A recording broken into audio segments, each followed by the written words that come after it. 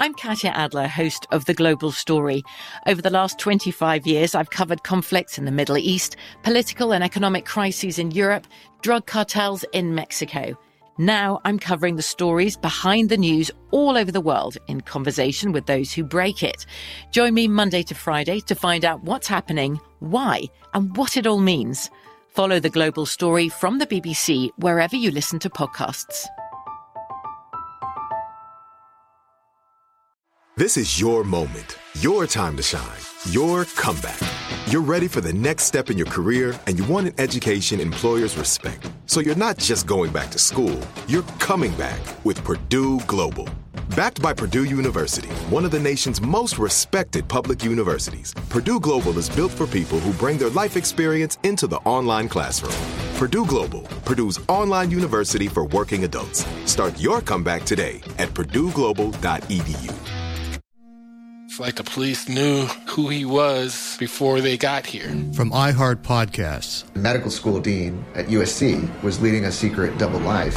He's breathing right now? Yes, he's absolutely breathing. I'm a doctor, actually. A story about money, power, and corruption. When people fall in line, they fall in line. Looking back, I realized, everyone knew. I'm Paul Pringle, an investigative reporter for the LA Times. Listen to Fallen Angels, a story of California corruption on the iHeart Radio app, Apple Podcast, or wherever you get your podcasts. Finding the right news podcast can feel like dating. It seems promising until you start listening. When you hit play on Post Reports, you'll get fascinating conversations and sometimes a little fun, too. I'm Martine Powers. And I'm Elahe Azadi. Martine and I are the hosts of Post Reports. The show comes out every weekday from The Washington Post. You can follow and listen to Post Reports wherever you get your podcasts. It'll be a match, I promise. The Therapy for Black Girls podcast is your space to explore mental health, personal development, and all of the small decisions we can make to become the best possible versions of ourselves. I'm your host, Dr. Joy Harden Bradford, a licensed psychologist in Atlanta, Georgia, and I can't wait for you to join the conversation every Wednesday. Listen to the Therapy for Black Girls podcast on the iHeartRadio app, Apple Podcasts, or wherever you get your podcasts. Take good care, and we'll see you there.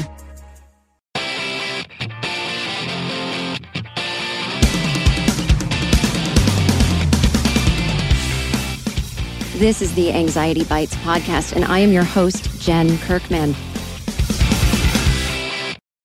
Welcome to another episode of Anxiety Bites. I am your host, Jen Kirkman. Well, another Valentine's Day has come and gone. Did that affect you in any way? I'm being a little silly about talking about Valentine's Day last week and then this week, but hey, I figured, you know what? Let's commodify it and talk about love. I don't even think I used the word commodify correctly there. That's okay. Hang with me. So if, though, unrelated to any Hallmark holiday or not, if you are wondering, why do I have such a bad picker? If you are wondering, why do I feel so devastated after a breakup when I wasn't even with the person that long? I can definitely list a million issues I had with them that I wish could have changed. What is happening? Why do I tend to meet the craziest people and then I see other people and it just seems to go so easy for them? So I talked to therapist Kat DeFada about all of this today. She loves talking about attachment styles, which is the answer to all your problems, or at least understanding them is the beginning of your journey in knowing how to work on some things that might change the way you show up for or don't show up for not just romantic relationships, but all relationships and even relationship to self. But we were talking, a little bit before the microphone was recording about that TV show, The Millionaire Matchmaker. And the woman on it would always say to her clients, your picker's off, your picker's off. Like the thing that makes you pick people. And I find that so incredibly frustrating because I think what I know the Millionaire Matchmaker is getting wrong, and I know it's just a cute expression, right? It's a way of her saying this is your fault, but like you're not inherently bad. And yes, you're worthy of love, but you're making some mistakes in your choices. But it's not about the first choice you make. It's not about, oh my God, people with a good picker say yes to someone who asks them out and they inherently know that that person would make a great partner. And they say no to all the troubled people. Not really. It's less about the initial moment of picking someone to go on a date with or have a crush on. But what do you do when it's not meeting your needs? Even if you know that within a couple days, even if you see massive red flags within a few days, do you stay and think, well, maybe I'm wrong or maybe it'll get better? Do you ignore the feeling in your stomach that says this just isn't good? That is where making choices comes in. And that's, if you want to use the expression, your picker's off, you're picking to stay. Other people that you think are, quote, normal, they would just peace out at that point. And you might not even ever hear about these stories, right? It's like going into a clothing store and you try on a million things. And if you end up buying a bunch of stuff that, well, it doesn't fit now, but after next week, I'm going to have that root canal and then I won't be able to eat for a few days. And so I'll probably lose a lot of water weight. So these pants will fit perfectly in about a week. Oh, well, this doesn't quite look good on me, but I'll figure it out. If you just think of it that way, in terms of shopping, it's like, are you doing that in relationships? Well, nobody's perfect. So, and it's like, well, no one's looking for perfection, but does it fit you? And, you might see someone who doesn't have the same. Well, I'm going to stop with this stupid clothing analogy. I think you get what I'm saying. I was going to continue. I just saved you from hearing me go, well, and then the person who tries on something. I mean, I can't believe thought I should do that. Anyway, you don't need to hear me babbling anymore. Let's just get to this episode. But I met Kat DeFatta when I was on her podcast, which is also here on the iHeart Radio Network. iHeart Podcasts, her podcast is called You Need Therapy. And I was on her show a few months ago, and she is just such a delight, and she's so smart, and she's so excited to talk about therapy and psychology that's my favorite kind of guest. Is just, actually no one on this show has not been excited, so I don't know what I'm talking about, but let's get right into it. Now, actually right now, on her own podcast, You Need Therapy, podcast.com, Kat DeFatta is doing a whole series really in depth on attachment styles. So definitely listen to this episode first, find out more about it. And we do talk about our personal experiences, and then head on over to her podcast and really dive deep. But so Catherine DeFatta is a licensed therapist. She has her master's degree. She's the founder of 3 Chords Therapy, which is a private group therapy practice in Nashville, Tennessee. She's the host, as I mentioned, of the You Need Therapy podcast, where she invites listeners into conversations around what it's like to live fully in a world where we've become accustomed to shut parts of ourselves off. The You Need Therapy podcast is a space that welcomes everybody in discomfort, asks tough questions and hard truths, all while showing how to find joy through it all. So here is my chat with Kat. So you're going to tell us about the 2 insecure attachment styles, which is perfect for the Anxiety Bites podcast, because this does involve anxiety, right? Yeah. All right, tell us. And I will say the reason that this is really important is because if you have an insecure, anxious attachment style, those people have the highest tendency to have things like OCD, anxiety disorders, and just like generalized anxiety disorders. So let's start from the top. We'll go from the very beginning. So there was this guy. And have you learned about this, like John Bowlby and all this? Not that in depth, but yeah, take us through the history, because I certainly am no expert. Okay, so there's this guy, his name was John Bowlby, and he was a psychiatrist. And after, I think it was in the 1950s, and he was working in orphanages somewhere.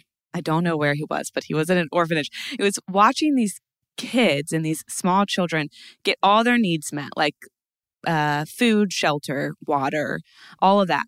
But they weren't thriving, and they were actually like, the opposite was happening. There was a lot of stuff that was like didn't make sense to him of why these children becoming ill in all different ways. So he developed this theory, attachment theory, and basically it said there is another part of survival that we're missing, and it's our attachment. And basically said that our attachment system is just as important as any other system in our bodies, like our digestive system or something like that. Like without attachment and connection, we will not be able to thrive as humans or as a species. And if you think about like back in the day, like back in the day, like even like caveman times, it's like people that were in a pack were more likely to survive than somebody who was living alone on an island, right? And so from our earliest beginnings, we've been taught that like to thrive, we need to be connected to somebody or something in some way. So he developed that theory. And then later, this woman named Mary Ainsworth did this study called The Strength Situation. And it is probably the most important part of attachment research. Did you say the strength situation? The strange situation. Yeah. Oh, strange situation. Okay. So I won't go into all of that, but basically it was an experiment where she had like a primary caregiver, a mom, and then a small child. And what they would do is the mom would leave and then come back. And based on the child's response to her leaving and coming back, they developed the different attachment styles for early childhood, which you had secure, which secure is 50% of people in the world. So, and that's in adult too. Like 50% of us are secure. Also, you can have an earned secure attachment. So let's say we had an insecure attachment early on, or we developed it later in life. That can change. So we don't have to worry and fret and think that we're going to stuck here forever. So you had secure, and then you had 3 insecure types. One is disorganized, and that one there's not so much research on. Most likely it's not you. It's like 2 to 5% of people. And so we won't really talk about that today. Okay. And then you had anxious ambivalent and anxious dismissive. So those are the early ones. Then we move to adult attachment, and we have the disorganized, which is fearful avoidant in adult. Then you have secure. Then you have adult anxious and adult avoidant. And then you also might hear those being called, the anxious one being preoccupied and the avoidant one being called dismissive in adult attachment. In the adult attachment. Okay, so that makes sense. It's a lot of words. It's a lot, yeah. But it's interesting. It's good to know because for anyone just kind of Googling out there, you might see things and say, oh, that's me, you know? And you just have to know a little bit more about it before you self-diagnose because you might be leading yourself down the wrong path and stressing yourself out. Yes. No, really, because I think that this stuff is so interesting and it's so helpful. And so people are like, oh, I want more of it. I want more of it. I want more of it. But if you just Google this, it's like you get inundated with all this information and you don't know how to like organize it. And then it all starts to sound the same. And then you're like, I am never going to get out of this hole that I'm in. I've been looking on the internet for 7 hours. Like it's a lot. So I think that what you're saying is important is sometimes you just need to take a back seat and maybe like go to like the person who knows it, the professional, and not try to just Google search all of your issues. But it's hard. Yeah, I found for me when it took me, I'm 47 and I didn't find out about attachment styles until I was in my early 40s. It really would have been helpful earlier to understand so many things about how I was in relationships that, you know, I'm not going to say wasn't my fault, but like wasn't my fault, but something I could change or something I could look into at least, or just when I know I'm up against a dead end here with someone else and their attachment style that, you know, we're not going to change it. And then once I started getting a lot of work done on myself just as an individual, I can now say that I'm pretty 100% that I'm securely attached. My a very short-lived relationship I had a little while ago just didn't work out, but it was like, because I was so securely attached that because I feel like I've moved into secure attachment, which I look at as a relationship with myself, if that makes sense, that what wasn't going to work out about this relationship was fine with me. It didn't make me go, but this person's perfect, except for the big glaring things that aren't perfect, you know? Anyway, I was fine with it. It hurt in a very normal way for it to end because I was like, oh, that was fun. Like, oh, that could have been fun. It's always okay to mourn. You know, we're human. We're going to mourn. Oh, that would have been fun. Imagine if this kept going. But it was like, here I go, returning back to the sea, you know. And it was like kind of like mildly painful, just for a little bit, but definitely not the deep despair. Honest to God, the despair, the let me just, I don't care if the world ends. I'm so depressed over this person that again, I'm not talking about major relationships that ended, like smaller ones that, I was getting triggered by this different attachment style thing, but didn't know it. It's just the depths of despair when these relationships end. And you can get misdiagnosed a love addict. You get misdiagnosed a codependent. And it's like, all of that is great to look into. I think we should read everything we can about everything.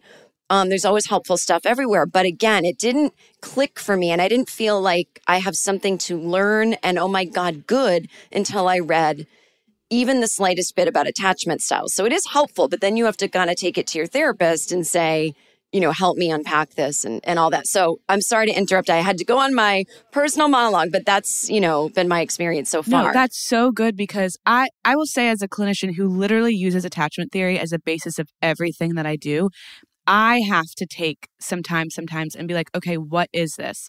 Because what we want to do is we want to find a solution to a problem.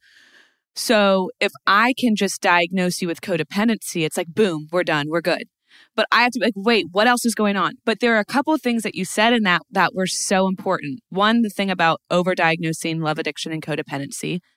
The other thing, when you were talking about being in these relationships and being like, well, I'm not trying to change them. I'm not trying to do this. You're not. What you're really doing is you're trying to change the mental model you have of yourself. Because the question that we're asking ourselves is, go explain. So the question that we're asking ourselves is, am I worthy of love?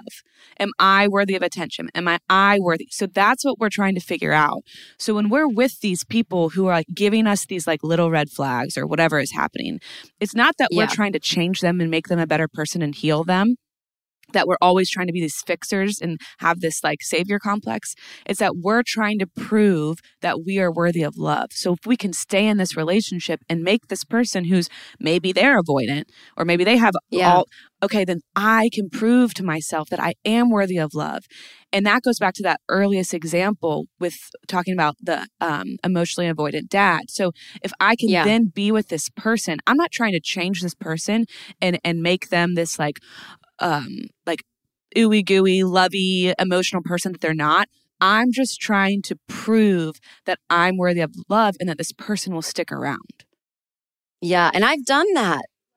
And it was so funny though, because I remember my therapist did say something like that. She didn't explicitly say in this, sometimes I need facts and things to read. So if she had said that's an attachment style thing, I would have taken it more seriously. Sometimes, how it can be when you're a patient and your therapist says something and every once in a while you kind of like, my brain doesn't assume she's talking from a clinical standpoint because it's such a personal relationship that every once in a while I can react as though it's a friend or parent telling me something, and I can get a little defiant and I can be like, I don't relate to that.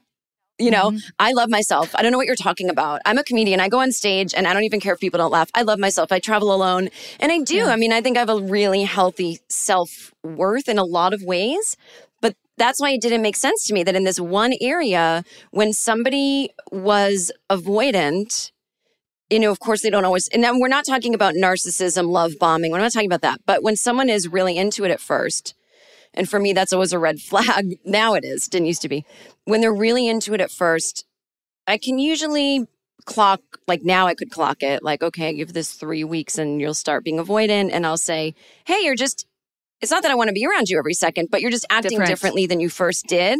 So I'm wondering, like, is this your natural kind of progression? And it's all good? Or is this going to keep going and going and going and going less and less and less and less? I'm not asking for a lot of attention. I'm literally just asking, like, has anything changed? Should we talk about it? And I don't realize that I'm not saying that to someone that can handle the question. So all they hear is, I need you, I need you, I need you, I need you. They're like, see you later. And it's like, I'm literally just saying, so you used to want to hang out every day. Now you want to hang out twice a week and in public. And that's totally cool.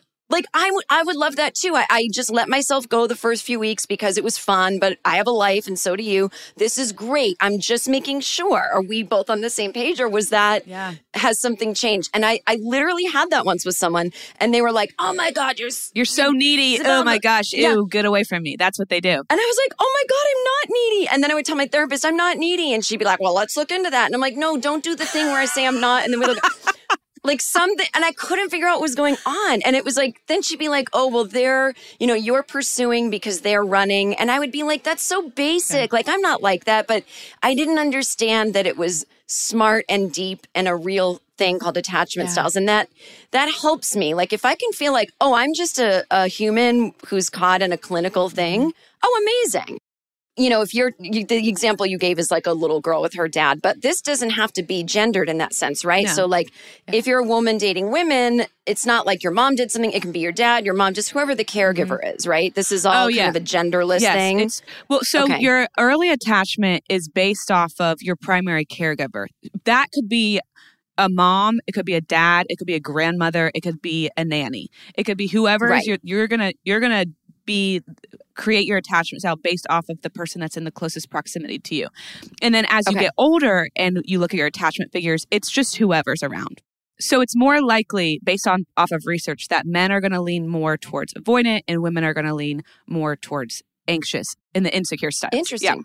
Yeah. Mm-hmm. So, and that can be whether men are dating men and women are dating women and women are dating men. And 100%. Oh, interesting. Okay. But if you think about that, like to avoid, and that's to say that like a woman can be avoidant and a man can be anxious. Yeah. That's just the general. But when you have two avoidant, you're not going to usually find two avoidant people dating each other because they won't even match like the cosmic. Or it's going to be very short. Yeah, because if you think about it, your example was perfect when you were talking. Somebody who has an adult avoidant attachment in the beginning of the relationship, it can look very love bomby. Like it can look very much like all the attention's on you. They always want to be around you. You're sitting there being like, wow, this is pretty awesome. Even if you're secure, you might miss the red flags. You're like, this is great. It feels good, right? It feels really good. It feels available and not inappropriate. And it sounds just like every other love story you hear where it's like, we knew right away. We spent the whole week together, Yes, 100%. So what's really happening right there is that an avoidant person, they have been taught to kind of like shut off their feelings and their needs. So I think of it as like, the example I always give is like, imagine somebody in like footy pajamas. It's like from their toes all the way up. It's like zipped up. Those are their emotions and their needs. Because they were taught very early or throughout other relationships in their life, if I have feelings then signify a need. So if I have feelings, then I'm going to have a need. And every time I have a need, my needs aren't met. So I'm going to just go backwards, don't want to have needs, so I don't want to have feelings. So they just cut themselves off. And they do that in a million different ways. One of the ways is preoccupation towards other people.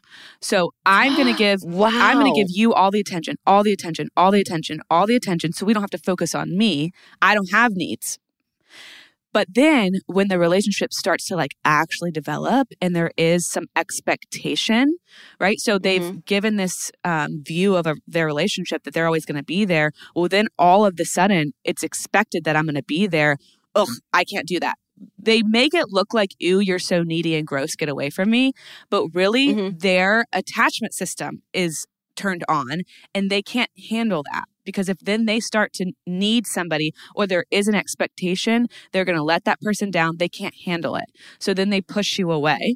And a lot of times they'll do that through like self-soothing behaviors. So if you find yourself in a relationship with somebody like this, they'll like work a lot. They'll overwork or they'll video games or they'll preoccupy themselves on like social media or something like that because they have to get away from the like interpersonal relationships. They're very independent. Wow. Very much so. But the interesting thing is, which I love pointing this out for people that are like new to all this, is people look at somebody who has an avoidant attachment as like better than somebody with an anxious attachment. Oh, isn't that interesting? Because we're taught that independence is so... Yes. And it's funny because it's not true independence. No, at all. Independent people aren't afraid of other people glomming onto them like a ghost in your house, you know? No. And you were talking about the codependency thing of like how that's been kind of demonized. But the thing is, go back to the beginning of this conversation, we were literally created. We were born attached to another human being. Like you had to cut yourself away from your mother when you were born. We were created to need people. And so we have to have people in our life. We have to have connection. We have to have that to thrive. So people call people codependent all the time. No, we're all codependent to a degree, and we need to be. We have to be. So somebody who's avoidant is like, ooh, codependency, get away from me, gross, go away. I'm going to go over here and do my own thing and look like I'm like the top of the world. And people are going to then praise that. Oh, they're so independent. We'll be right back. From BBC Radio 4, Britain's biggest paranormal podcast is going on a road trip. I thought in that moment, oh my God, we've summoned something from this board. This is Uncanny USA. He says, somebody's in the house, and I screamed. Listen to Uncanny USA wherever you get your BBC podcasts, if you dare.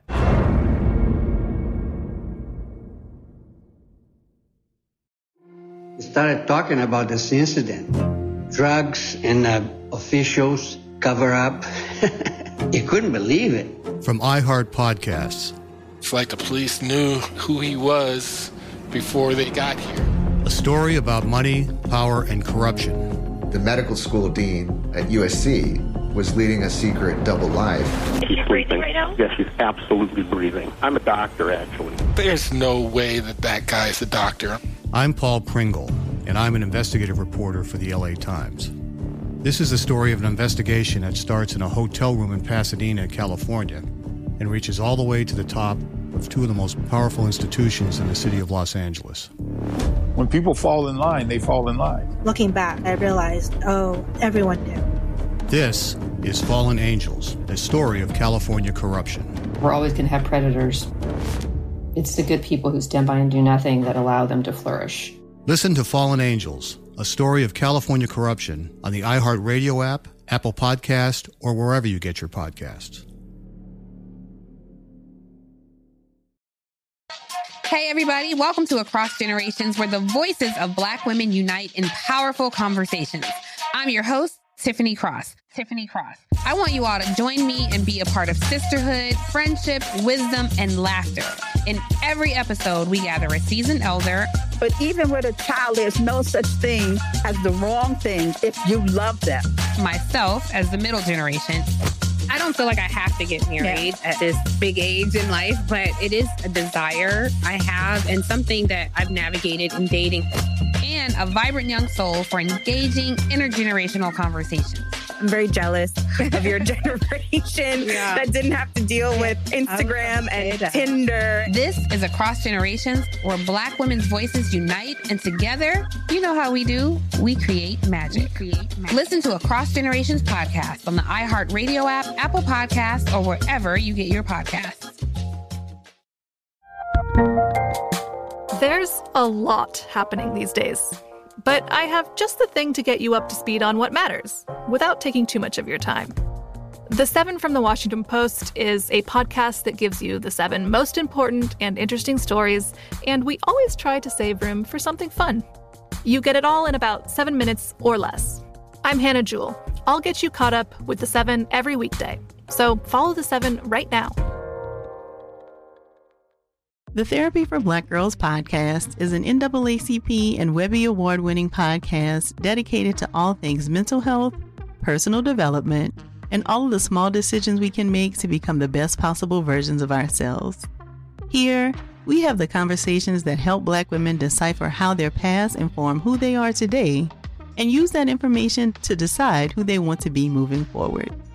We chat about things like how to establish routines that center self-care, what burnout looks and feels like, and defining what aspects of our lives are making us happy and what parts are holding us back. I'm your host, Dr. Joy Harden Bradford, a licensed psychologist in Atlanta, Georgia, and I can't wait for you to join the conversation every Wednesday. Listen to the Therapy for Black Girls podcast on the iHeartRadio app, Apple Podcasts, or wherever you get your podcasts. Take good care, and we'll see you there.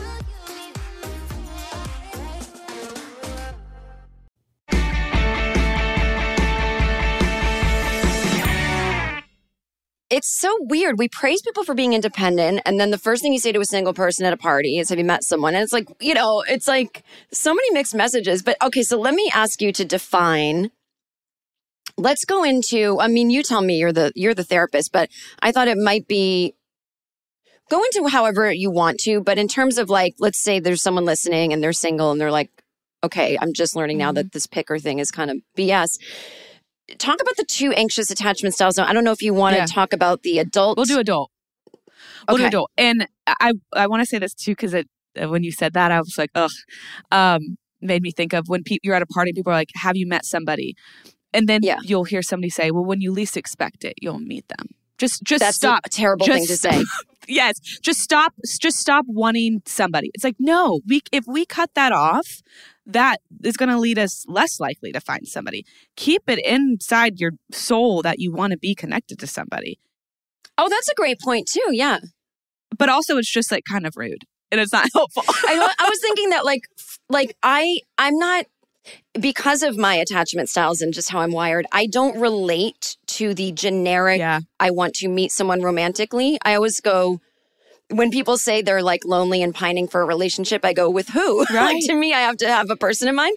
And I know that that's like not totally, like 100% on the spectrum of healthy, but I have a billion friendships and I'm constantly connected to other people. Like I am such a love bug and such a social creature. But on the other hand, I do really well. And I don't mean on my own independent alone, but I just do really well without a partner right now. And I have had times in my life where I'm like so fulfilled and happy with like projects and friends and exploring and travel. And people will say, that's great because you're in the when you least expect it part of your life. And I go, well, don't ruin this part where it's like the only payoff for this, quality time with self is that I meet someone at the end. Then that was all worth it. Like, because what if I never do? Then there's just no...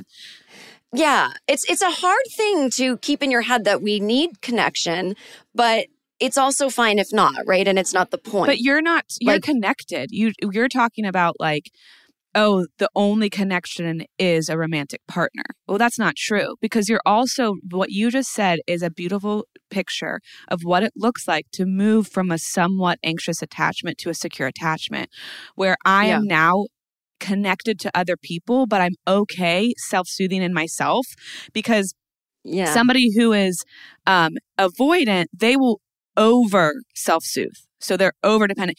And somebody who's anxious will under self-soothe. And the only way to soothe themselves is through one special person. What I used to be like, and again, I thought it was normal because I don't know, why would I not think this? And also because when you're busy, sometimes it really is just you have not a lot of time.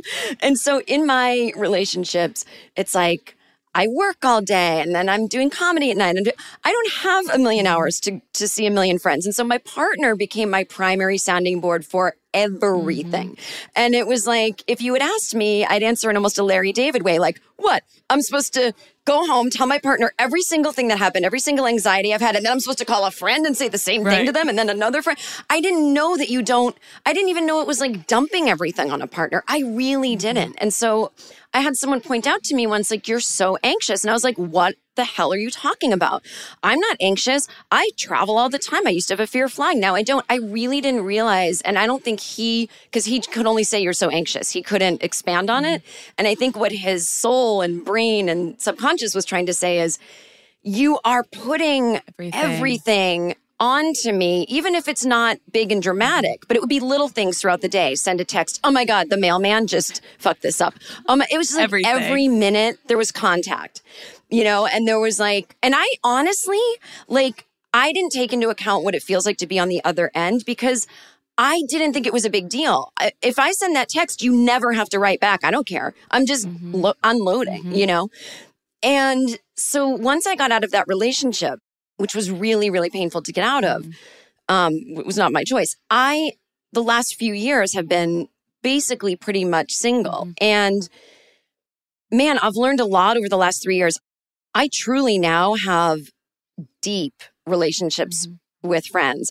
It's like every day I'm in touch with at least 20 people, whether it's a quick text or something, but there's so much I love you, and there's just so much intimacy. And I spread it around. Like, my friendships weren't that deep before when I was in this past relationship. And so what I've gained is a life, you know? And now I can seamlessly see how someone could fit into that in a way.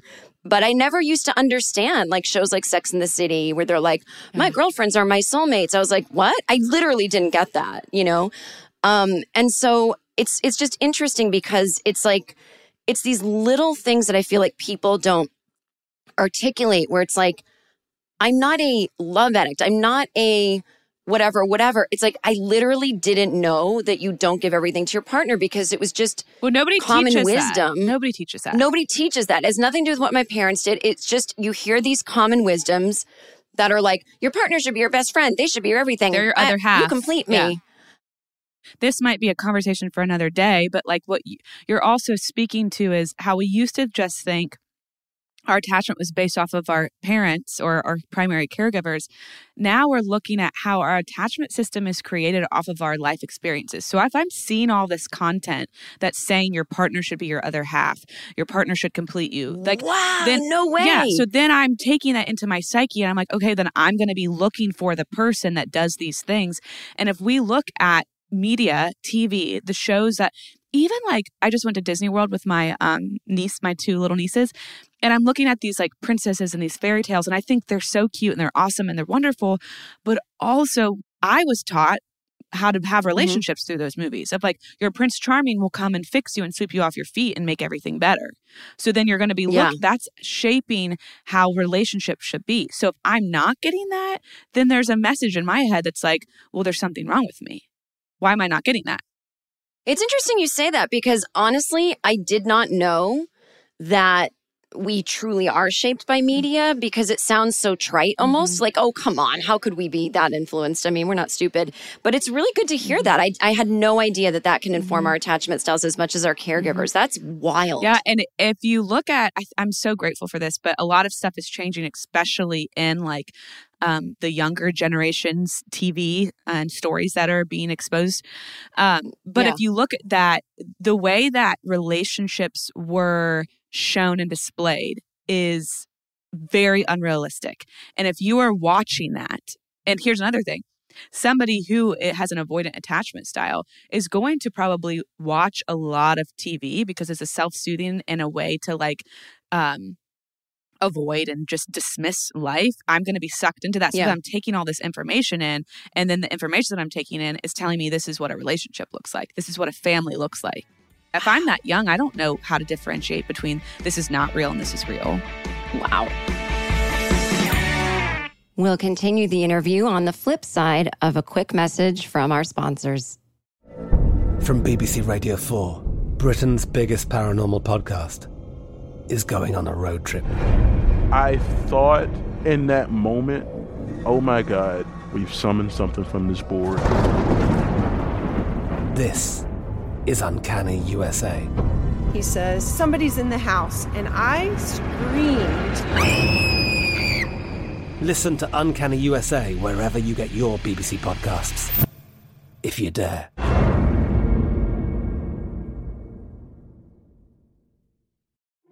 We started talking about this incident. Drugs and officials cover up. You couldn't believe it. From iHeart Podcasts. It's like the police knew who he was before they got here. A story about money, power, and corruption. The medical school dean at USC was leading a secret double life. She's breathing right now? Yes, she's absolutely breathing. I'm a doctor, actually. There's no way that guy's a doctor. I'm Paul Pringle, and I'm an investigative reporter for the LA Times. This is the story of an investigation that starts in a hotel room in Pasadena, California, and reaches all the way to the top of two of the most powerful institutions in the city of Los Angeles. When people fall in line, they fall in line. Looking back, I realized, oh, everyone knew. This is Fallen Angels, a story of California corruption. We're always going to have predators. It's the good people who stand by and do nothing that allow them to flourish. Listen to Fallen Angels, a story of California corruption on the iHeart Radio app, Apple Podcast, or wherever you get your podcasts. Hey, everybody. Welcome to Across Generations, where the voices of Black women unite in powerful conversations. I'm your host, Tiffany Cross. I want you all to join me and be a part of sisterhood, friendship, wisdom, and laughter. In every episode, we gather a seasoned elder. But even with a child, there's no such thing as the wrong thing if you love them. Myself as the middle generation. I don't feel like I have to get married at this big age in life, but it is a desire I have and something that I've navigated in dating. And a vibrant young soul for engaging intergenerational conversations. I'm very jealous of your generation that didn't have to deal with Instagram and Tinder. This is Across Generations, where Black women's voices unite, and together, you know how we do, we create magic. Listen to Across Generations podcast on the iHeart Radio app, Apple Podcasts, or wherever you get your podcasts. Finding the right news podcast can feel like dating. It seems promising until you start listening. When you hit play on Post Reports, you'll get fascinating conversations and sometimes a little fun, too. I'm Martine Powers. And I'm Elahe Azadi. Martine and I are the hosts of Post Reports. The show comes out every weekday from the Washington Post. You can follow and listen to Post Reports wherever you get your podcasts. It'll be a match, I promise. The Therapy for Black Girls podcast is an NAACP and Webby Award-winning podcast dedicated to all things mental health, personal development, and all of the small decisions we can make to become the best possible versions of ourselves. Here, we have the conversations that help Black women decipher how their past inform who they are today and use that information to decide who they want to be moving forward. We chat about things like how to establish routines that center self-care, what burnout looks and feels like, and defining what aspects of our lives are making us happy and what parts are holding us back. I'm your host, Dr. Joy Harden Bradford, a licensed psychologist in Atlanta, Georgia, and I can't wait for you to join the conversation every Wednesday. Listen to the Therapy for Black Girls podcast on the iHeart Radio app, Apple Podcasts, or wherever you get your podcasts. Take good care, and we'll see you there.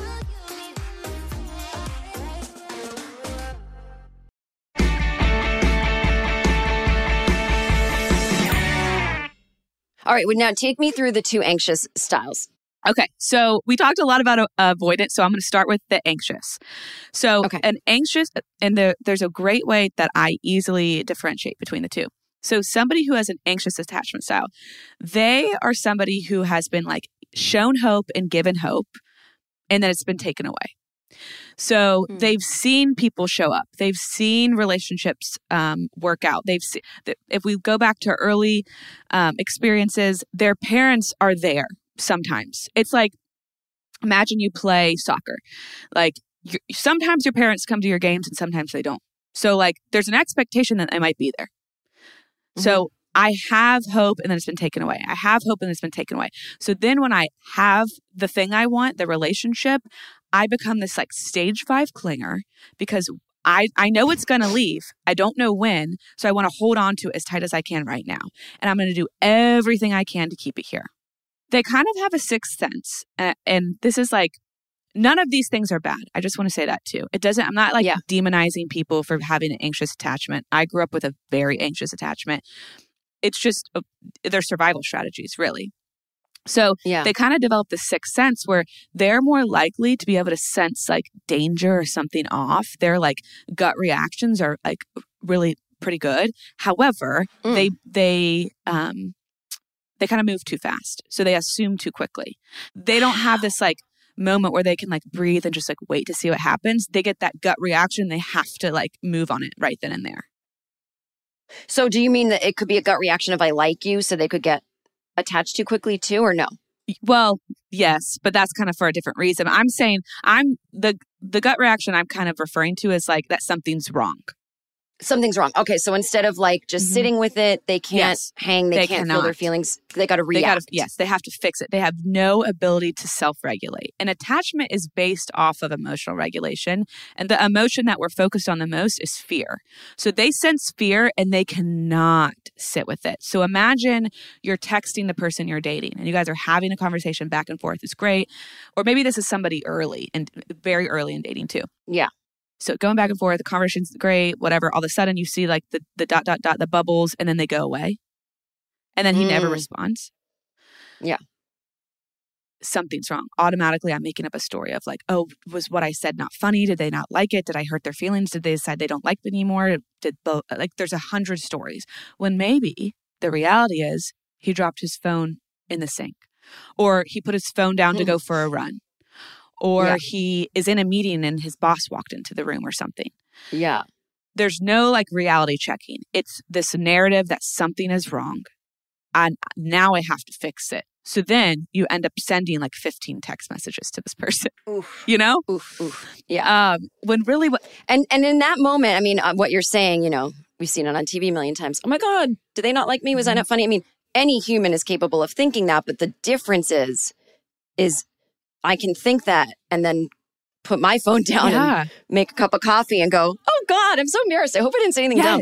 Yeah. But the person with that attachment style who's not emotionally regulated, they can't. They have to react. They gotta fix it. They have to get soothed by that person that made them anxious. Nobody else. They can't go make a cup of coffee and sit there and just like drink it and feel the warmth and like be in the moment. They have to go fix what they, in quotes, messed up. However, I will say this for anybody who does relate to that. What I always tell clients is you saying one thing like that, like maybe you did say a joke and they didn't think it was funny or whatever. If somebody likes you and they have a secure attachment, you saying one joke that they don't think is funny isn't going to be like, oh, never mind, I don't like them anymore. They're just going to be like, oh, that was a weird joke. It's so interesting though, because on the receiving end of that, if that other person isn't secure and they're freaked out by all the texting, it's so funny because it sucks for the anxious person because it really isn't about that person that didn't write you back. You're not obsessed with them. It's all about you. Am I worthy of being loved? Yes. And it sucks because it gives us this impression that like they're obsessed with me. And it's like, no, they're obsessed with themselves. Like you said. Yeah. It's like that whole saying, it's not you, it's me. It's like so true.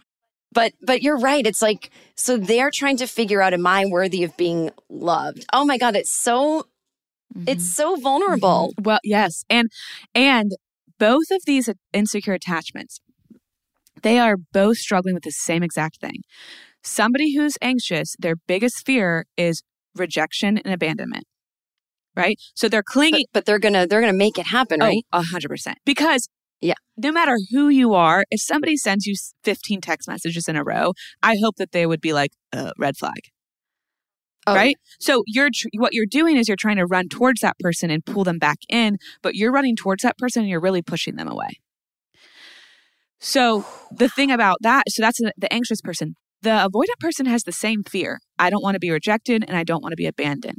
But instead of them running towards somebody to pull them back in, they're going to run away first. So you can't leave me. Because they never had hope. So go back to the hope. They always lost hope. So if we talk about the soccer game, mom, dad, nanny, whoever it is that's taking care of them, never shows up to the game. They don't even know they have a game. They don't even know they play soccer. So they are not, they're just all over here by themselves. So I'm going to go ahead and run away and get out of this before you can leave me because I know that eventually you will. So I'm going to go take care of myself. I'm going to stop telling mom, dad, nanny, whoever, that I have a soccer game because I know they're not going to come. Where the anxious person is going to remind them 15 times that day and make sure that they get there 20 minutes early. And they're going to spot them before the game. And if they're not there, they're going to go call them. So now let me ask you, what does the secure person who has a normal, healthy fear of abandonment and rejection, how do they feel inside? How do they act on that? Or so somebody who has a secure attachment, they grew up with the idea that I am worthy of love and belonging. So they have that. So they can regulate their emotions. They can feel rejected or abandoned, not like it. It doesn't feel good, but they can sit with it and know that this doesn't define me. breakups can still be really, really, really, really hard because they are sad and there's a lot of grief in that and there's a lot in that. And they know that they don't ask those questions. Well, what did I do wrong? How can I fix it? They're just like, oh, that it's like what you're talking about. It's like, oh man, that could have been something really awesome. And it's not. And that's a bummer. But this doesn't define who I am. And there will be somebody else. Somebody who's anxious in their head when they're dating somebody and they start to see these like maybe red flag things. And then they start to like cling on to them because the red flag things are freaking them out. They think in their head, there will never be somebody else that will be there like this. I will never find somebody that I can connect with like this. And going back to the fairy tales that we're told, our soulmate, our one soulmate. If I think that we have one soulmate, if I find myself in a relationship and I'm in love with that person, I have to make it work because I have one soulmate and I can't lose my one soulmate. Right. This is like life or death in a way, like because you're convinced really not even that much based on the person that they're that one chance. Yeah. And it is life or death because if we go back to our attachment system, we have to be connected to people to survive and to thrive. So in their heads, if this person leaves me, I mean, I felt this. I'll speak for myself. I felt this. The end of a relationship literally feels like I'm dying. Like it physically hurts. And part of that is because the same systems light up inside of our body when we feel emotional pain and physical pain. So I am really thinking I'm going to die. I remember saying like, I feel like I'm dying. Yeah. Because, well, if I can't have this person, I won't be able to survive and thrive. I need attachment and connection. But what I didn't know is you can find it through somebody else. This is a huge question, not going to solve it on a podcast, but basically like the generic, like you're not giving someone advice telling them to go do this right now, but like in general, how do anxiously attached people move into secure attachment? What does it take? Yeah. So it's a good question and a question that I think a lot of people want to have like a really easy answer to. And the answer is pretty simple. But it's just hard to do. You're not going to heal your attachment through reading a book or listening to a podcast. You might identify it. You might be like, oh my gosh, that's me, which is awesome. Awareness is the first step always. But what somebody needs is they actually need to find a secure base of a human being so that they can actually feel like somebody isn't going to always leave. Because we've developed this attachment because we had the hope and it left. We had the hope and it left. We had the hope and it left. We need some stability. So what it requires, it requires us to, one, be able to regulate our emotions. Because in all relationships, you're going to have experiences where there's like uneasiness. Right? There's going to be arguments. There's going to be fights. Even with your therapist, I've had times with my own therapist where I was like boycotting her because I was upset. But in my head, it wasn't this relationship is going to end because she said this one thing that hurt my feelings. And now I think that she doesn't like me. And so I'm never going to see her again. It's like, okay, I need a break. We're having like a rough patch. She's going to still be there when I go back though. Oh, interesting. Yeah. So that's what they mean when they say like your therapist can kind of mimic. Oh, 100%. That's relationships. That's right? all and that's why therapy is so important when it comes to healing attachment wounds. And I say that knowing that not everybody can afford therapy. And so this isn't the end all be all, but a therapist is literally going to be a secure base for you, which is what we need in life to be able to have a secure attachment. Because you can say whatever you want. I've had clients that have cursed at me and said probably some of the meanest things I've ever heard, slammed my door so hard that the frames fell off the walls. Like I had a client who ran away from treatment and had to chase her down a dirt road. Like I've had all, yes. I've had it all. But what I will do is I'm still going to show up to your appointment the next time. I'm still going to come back to work. I'm not going to leave unless it becomes like where you're being like unsafe and I have fear for myself. I'm always going to show up no matter what. I'm going to be that secure base that will show you can mess up, you can say things, and I can mess up. I can say things, and we can repair relationships. There can be rupture, and I can have repair. And you can do that with people. An avoidant person is going to go repair by themselves. They're like, you're not working out for me. An avoidant person in therapy either doesn't know why they're there, because somebody else asked them to go, or it's like, annoying to them. We as therapists are like a bother to them. They're annoyed by us. Yeah. So they're like, we don't need you. As soon as we start to like tap in and they start to feel, and then their footy pajamas start to get kind of like unzipped, they're like, I got to go peace. Bye. I'm going to go figure out this by myself. For them to heal, it's like you have to stay in it. We want you to regulate with somebody. Somebody who has an anxious attachment, they need to learn that they can regulate through relationships and they can regulate alone at times. They don't need everything to be perfect all the time. We can have a disagreement and you can go home, make a cup of coffee, drink a cup of tea, sit on the couch and sit with that feeling. And I'm not going to leave you. You know, a lot of times people will say, you know, therapy didn't work out for me. I thought the person was this, that, or the other. It's like, but you can actually sit there and say to them, I think you're crazy. Yes. I think you're stupid and don't know what you're talking about. Now, maybe you do have a therapist that, you know, it's not everyone's great. But if you have the right therapist, then that's where your jumping off point is together. God. I have to tell this story because that's exactly what you're talking about. I had a client and we're not supposed to play favorites, but I really loved this client. She was so fun. Therapists had favorites. We're human too. So there's people that were like, I love working with her. Like she was tough and her transformation was so cool to see. And in the very beginning of our work together, we started doing a timeline because we were going through her trauma. She came in one day and she was like, just so you know, I think this is, can I curse on here? Yes. Okay. She's like, just so you know, I think this is bullshit. I don't really understand what you're doing. It's not helping me. And I feel like I'm wasting my money. Like you keep saying all this stuff, but like, do you even know what you're talking about? It was amazing. And we had our whole session that day was all about her confronting me on things and me sitting there and being like, okay, and having a conversation. From then, that moment was like the turning point because she was ready. She didn't even want to come that day. She was like, I was just not going to show up, but my mom made me. And I was like, okay, cool. Love your mom. But she was like, after that conversation, it was like she could trust me because she got to ask the hard questions and I wasn't like mad at her. I didn't like back down and cower. I was like, oh yeah, this makes sense. And that's what I tell all my clients in our first session. Sometimes they forget it is if I'm doing something and you're like, this isn't helping, tell me. Because this is a experiment and this is practice on how we want you to show up in the world outside of this room. So if you can't confront me where you're literally paying me, I'm here for you. Yeah. How are you going to do that with anybody? But I want you to see that you can confront me and you can say whatever you want. And I'm not going to say, get out of my office. Yeah. And they need that actual like action. So knowledge is great, but we change our systems, our attachment systems through like actually going through the motions.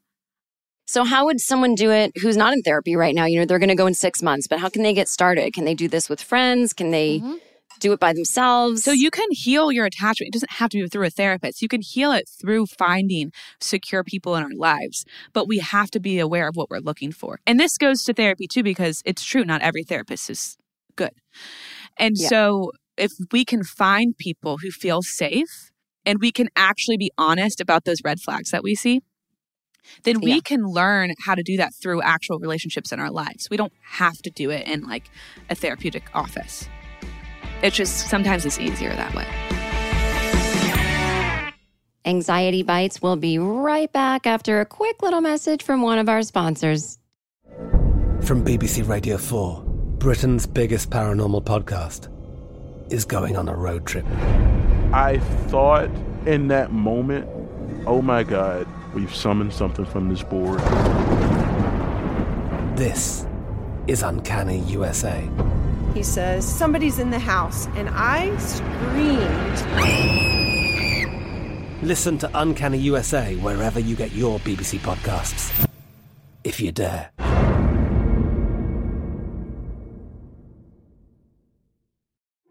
We started talking about this incident. Drugs and officials cover up. You couldn't believe it. From iHeart Podcasts. It's like the police knew who he was before they got here. A story about money, power, and corruption. The medical school dean at USC was leading a secret double life. She's breathing right now? Yes, she's absolutely breathing. I'm a doctor, actually. There's no way that guy's a doctor. I'm Paul Pringle, and I'm an investigative reporter for the LA Times. This is the story of an investigation that starts in a hotel room in Pasadena, California, and reaches all the way to the top of two of the most powerful institutions in the city of Los Angeles. When people fall in line, they fall in line. Looking back, I realized, everyone knew. This is Fallen Angels, a story of California corruption. We're always going to have predators. It's the good people who stand by and do nothing that allow them to flourish. Listen to Fallen Angels, a story of California corruption on the iHeartRadio app, Apple Podcast, or wherever you get your podcasts. Hey, everybody. Welcome to Across Generations, where the voices of Black women unite in powerful conversations. I'm your host, Tiffany Cross. I want you all to join me and be a part of sisterhood, friendship, wisdom, and laughter. In every episode, we gather a seasoned elder. But even with a child, there's no such thing as the wrong thing if you love them. Myself as the middle generation. I don't feel like I have to get married at this big age in life, but it is a desire I have and something that I've navigated in dating. And a vibrant young soul for engaging intergenerational conversations. I'm very jealous of your generation that didn't have to deal with Instagram and Tinder. This is Across Generations, where Black women's voices unite, and together, you know how we do, we create magic. Listen to Across Generations podcast on the iHeartRadio app, Apple Podcasts, or wherever you get your podcasts. The best conversations I have with my colleagues are the ones that happen when no one is looking, when we're not 100% sure yet what to write. Hopefully, having conversations like this can help you figure out your own point of view. That's kind of our job as Washington Post opinions columnists. I'm Charles Lane, Deputy Opinion Editor. And I'm Amanda Ripley, a contributing columnist. We're going to bring you into these conversations on a new podcast called Impromptu. Follow Impromptu now, wherever you listen. Hey, my name's Jay Shetty, and I'm the host of On Purpose. I just had a great conversation with Michael B. Jordan, and you can listen to it right now. Michael is known for his performances in both film and television. His breakout role was in Fruitvale Station, playing Oscar Grant, which earned him widespread praise and numerous award nominations. His portrayal of Killmonger in Marvel's Black Panther, one of my favorites, further solidified his status as one of Hollywood's leading actors, earning him widespread acclaim for his complex and compelling performance. In our conversation, Michael really opens up. You're going to love listening to it, and I can't wait for you to check it out. The closest to getting what you want is always the hardest. It's always the feeling when you're getting ready to, people give up right before they get what they've always wanted to get. People quit. Listen to On Purpose with Jay Shetty on the iHeartRadio app, Apple Podcast, or wherever you get your podcasts.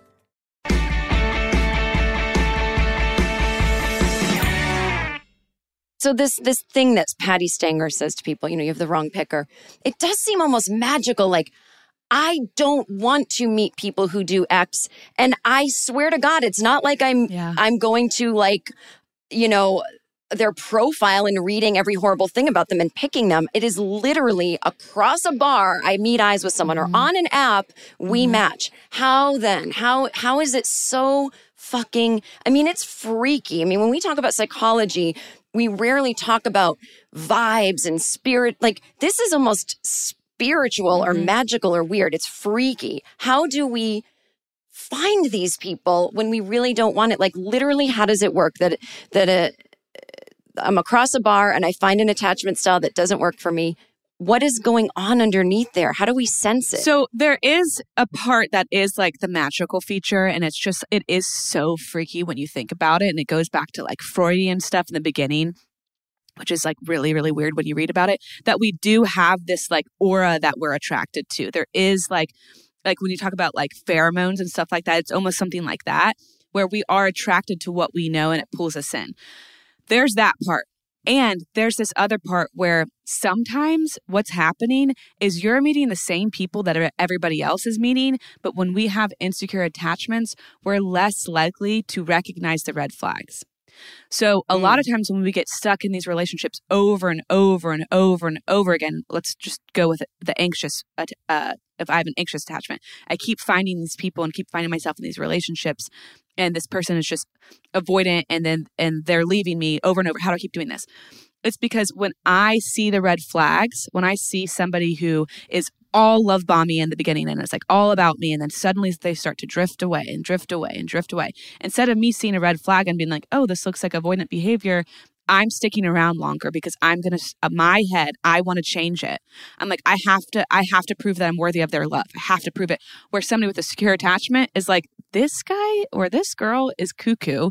I've got to get out of this. They're giving me all these mixed messages. This is not for me. I love what you said. You are meeting the same people that everyone else is. It's just you're taking one extra step, just staying in it longer. I love that because I think if the headline here, if you have 10 seconds only, that's the most important thing. That is just a quick soundbite is you're meeting the same people that everyone else is. It is not about that initial thing. It is about what happens one day later. Do you just go, oh, not for me? And there's so much, there's so many like, and sometimes I think they're funny, but all these memes and stuff that are like make fun of being attracted to red flags. And I'm like, can we stop doing that? Because that's not something to laugh about. That's like your attachment that is actually causing you a lot of pain. That where you're like, red flag, I'm going to stick with it. Where a secure person is like, red flag, got to go by. Man, this stinks. I wish this wasn't this way, but I got to go. Yeah. So do you ever see couples that are like attachment styles that don't normally work out, stay together and it works out? Like that's like the magic of them? No. I will like to put it simply, like, no, like I think that's like this like fairy tale that people want. They want that to be possible, but they're confusing it with like opposites attract in a way. Rarely you're going to find, because if you have an avoidant and an anxious person, the anxious person is going to lean in, the avoidant's going to lean out. If you have two avoidant people, they're both going to lean out. If you have two anxious people, that is just a hot mess disaster. Like that is just a chaotic, like the most toxic relationship that you can think about, that you can think of. So that's not to say, because we know attachment systems can change, or it can change. Yeah. That's not to say you'll never be able to be with this person, but while they're in their stuff, this is not going to be good. Well, what about an anxious and a secure? If the secure is like so secure that they're like, get your shit together, but I'm not going anywhere, but... And then they do? That could happen. And there's a spectrum of this, right? So I think that we're getting into this part where like you could be secure and have some anxious tendencies, but you're not fully over here anxiously attached. You've done some of your work, because most likely 90% of the time, a secure person who starts dating somebody anxious is going to be like, I got to go. Yeah. Because I think I'm secure with some avoidant tendencies. Yeah. And so I can catch them enough. But if someone calls me on it, I can say, oh, you know what? Yeah, that's a thing I do. Here's where it's 100%. Coming from. Like, I want to be in this. I'm so sorry. This is my default mode. But it's like, it's not, I'm aware of it. But I see what you're saying. You don't have the jammies fully zipped up. No, they're like half undone, so I can pee easy. So it's sort of like, it's not to say that everyone has to be 100% secure and those are the only people in the world that make it work. So it's like, there's a spectrum. Yeah. So you can be secure with blank and blank tendencies. So that gives everyone a lot of hope. There's a lot of fluidity out there. Well, you know what I also say, because I get that question all of the time from clients. It's like, well, I think they're avoidant, but don't you think I can make it work? Like, don't you think? And I will say, it wouldn't work for me, but it depends on how healthy you want your relationship to be. Oh. And then they're like, okay. Well. So it's so true. And it's like, it can work, but are they their therapist asking this question? Probably not. Probably not. Yeah. I always picture like, what's the other person doing? Are they caring about this as much? And it's just like, because you have to think about somebody, if they're in their attachment, what they're doing is working for them. So an avoidant person who is leaving, getting in these relationships, it's awesome, and then they leave, that's working for them because they don't have to face their biggest fear. Yeah. So if it's working for them, they're not going to want to change it. So is there something about, the loneliness that people aren't expressing because they're embarrassed that can lead to anxiety? Yeah, which is so like gut-wrenching to me, because I used to say, when people were like, what do you specialize in? I would say like loneliness, because everybody that's coming into my office, the root of their stuff is they're bidding for connection in some way. And there are studies that have been done talking about attachment. They were done in research on attachment theory that show when you are exposed to an anxiety-provoking event, if you are holding hands with a stranger, your anxiety levels are lower than if you're just by yourself. And if a stranger, like somebody you don't even know. And then, of course, if you're holding hands with somebody that you're connected to, your anxiety levels are like way down. So, yeah, I think that if I could give any like hope to anybody in this realm of sadness around like relationships, or I don't have my one person, it's like you don't need like that one special person to feel okay in the world and to regulate. You just need to be connected to somebody. You need to be open up to somebody. And just so you know, everybody is struggling with this and has struggled with this at some point in their life. Everybody has felt the feeling of loneliness. We all have the same emotions. All humans have the same exact emotions. And we've all felt all of them. So you're not alone in being lonely. I love that. You're so brilliant. I love hearing everything you have to say. And I know we only scratched the surface on all of this, but I think it gives a good idea to people to, you know, stay away from the memes. They're funny, but yeah, you know, keep a distance from them. Yeah. Yeah. And you know, self-diagnosing is one thing, but just becoming aware of something is probably just keep it there. And don't text back like a cuckoo. I mean, at least we can start there. Yeah, that's where we text someone else. I used to tell people, I had one client that she always was like, she would send these novel texts. And then eventually I was like, you need to get like a hobby, like maybe you garden or something when you want to text. And then she sent me a picture one day where she had gone to like a plant store and bought like 500 plants. She was like, okay, my anxiety is now costing me all this money in gardening. It was so funny. So if anything, if you want to text somebody, go find another hobby. Take your mind off of it for a second. I hope you learned a lot from this episode, and you can follow Kat on social media. She on Instagram is at Kat, KAT.DEFATTA, and at You Need Therapy Podcast. Both of those are Instagram handles. And of course, the link to everything Kat is in our show notes. If you want to read takeaways from this episode or other episodes, I will put the link in the show notes, or you can go to jenkirkman.com/anxietybitespodcast. If you are listening to this like the second it drops on Wednesday, my takeaways might not be up yet, but keep checking, and certainly you can read ones from past episodes. If you want to send an email to the podcast about what you've learned, if you have any questions, if you want to share your anxiety tricks and tips and inspirations, please email the show anxietybitesweekly@gmail.com, and it may be read on a future episode. Please use a fake first name if you don't want your real first name to be read on air. All right, let's get into the takeaways. There are so many in this episode. Attachment styles are fluid. You can have an insecure attachment early on and then move into secure attachment as you get older. It can change. The 3 types of attachment styles in adults are secure attachment, anxious attachment, which is sometimes called preoccupied, and avoidant attachment, which is sometimes called dismissive. Often, therapists can misdiagnose a patient with love addiction or relationship codependency when it's really more of an attachment style issue, but people with anxious or avoidant attachment styles can sometimes exhibit signs of other things. Most people who stay with a partner who isn't fulfilling their needs, they're not staying to change their partner, but to prove to themselves that they're worthy and lovable by trying to get someone ambivalent about them to love them. There are early attachment styles and there are adult attachment styles. Early attachment styles are determined by our relationship to our primary caregiver, and that does not have to be an actual relative. People with the adult avoidant attachment style may seem to love bomb someone at first, and that's not because they're deceptive or a narcissist, but because it's a way for them to avoid their feelings or their needs, and they exclusively focus on someone else. Most people with anxious or avoidant attachment styles are not going to do too well with one another, and people with secure attachment styles can still have little traces of avoidant or anxious. But the news that people probably don't want to hear is you cannot change someone's attachment style. They have to do that themselves and usually not while they're in the relationship with you.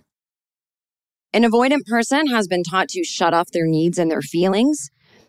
Catherine says to imagine someone wearing footy pajamas that are zipped all the way up as a visual image of what that looks like. The avoidance subconscious thought cycle is, if I have feelings, feelings signify a need. So if I have feelings, I'm going to have a need. And every time I have a need, my needs aren't met. So I'm going to go backwards and not have needs or feelings.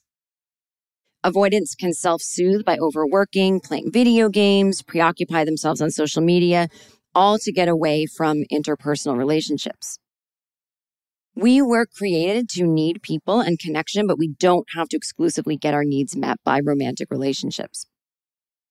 An avoidant will over self-soothe, and an anxious attached person will under self-soothe, so that it becomes that the only way to soothe themselves is through one special person.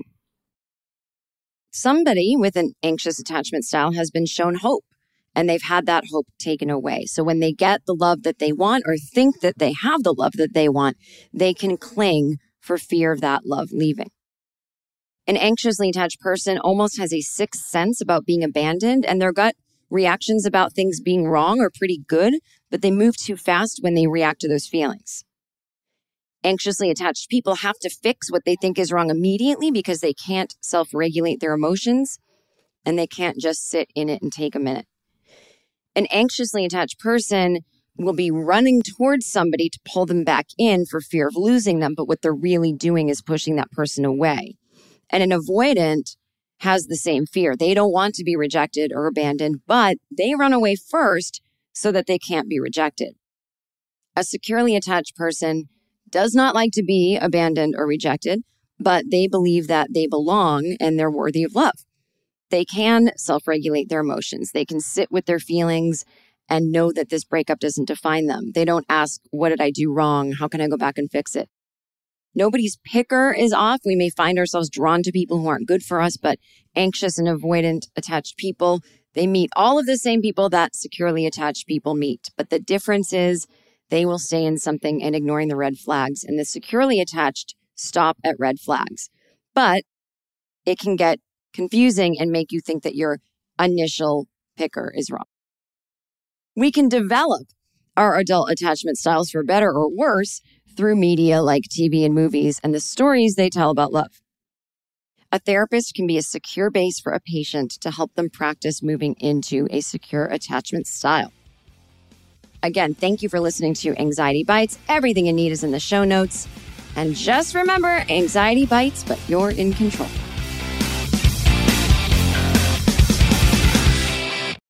For more podcasts from iHeartRadio, visit the iHeartRadio app, Apple Podcasts, or wherever you listen to your favorite shows. I'm Katya Adler, host of The Global Story. Over the last 25 years, I've covered conflicts in the Middle East, political and economic crises in Europe, drug cartels in Mexico. Now I'm covering the stories behind the news all over the world in conversation with those who break it. Join me Monday to Friday to find out what's happening, why, and what it all means. Follow The Global Story from the BBC wherever you listen to podcasts. It's like the police knew who he was before they got here. From iHeart Podcasts. The medical school dean at USC was leading a secret double life. She's breathing right now? Yes, she's absolutely breathing. I'm a doctor, actually. A story about money, power, and corruption. When people fall in line, they fall in line. Looking back, I realized, everyone knew. I'm Paul Pringle, an investigative reporter for the LA Times. Listen to Fallen Angels, a story of California corruption on the iHeartRadio app, Apple Podcast, or wherever you get your podcasts. Hey, I'm Jay Shetty, and I'm the host of the On Purpose podcast, and I had the opportunity to talk to one of Hollywood's major icons, Michael B. Jordan. In our conversation, Michael shares the highs, the lows, and everything in between, offering a genuine glimpse into his world. The closest to getting what you want is always the hardest. People give up right before they get what they've always wanted to get. Listen to On Purpose with Jay Shetty on the iHeartRadio app, Apple Podcasts, or wherever you get your podcasts. The Therapy for Black Girls podcast is your space to explore mental health, personal development, and all of the small decisions we can make to become the best possible versions of ourselves. I'm your host, Dr. Joy Harden Bradford, a licensed psychologist in Atlanta, Georgia, and I can't wait for you to join the conversation every Wednesday. Listen to the Therapy for Black Girls podcast on the iHeartRadio app, Apple Podcasts, or wherever you get your podcasts. Take good care, and we'll see you there.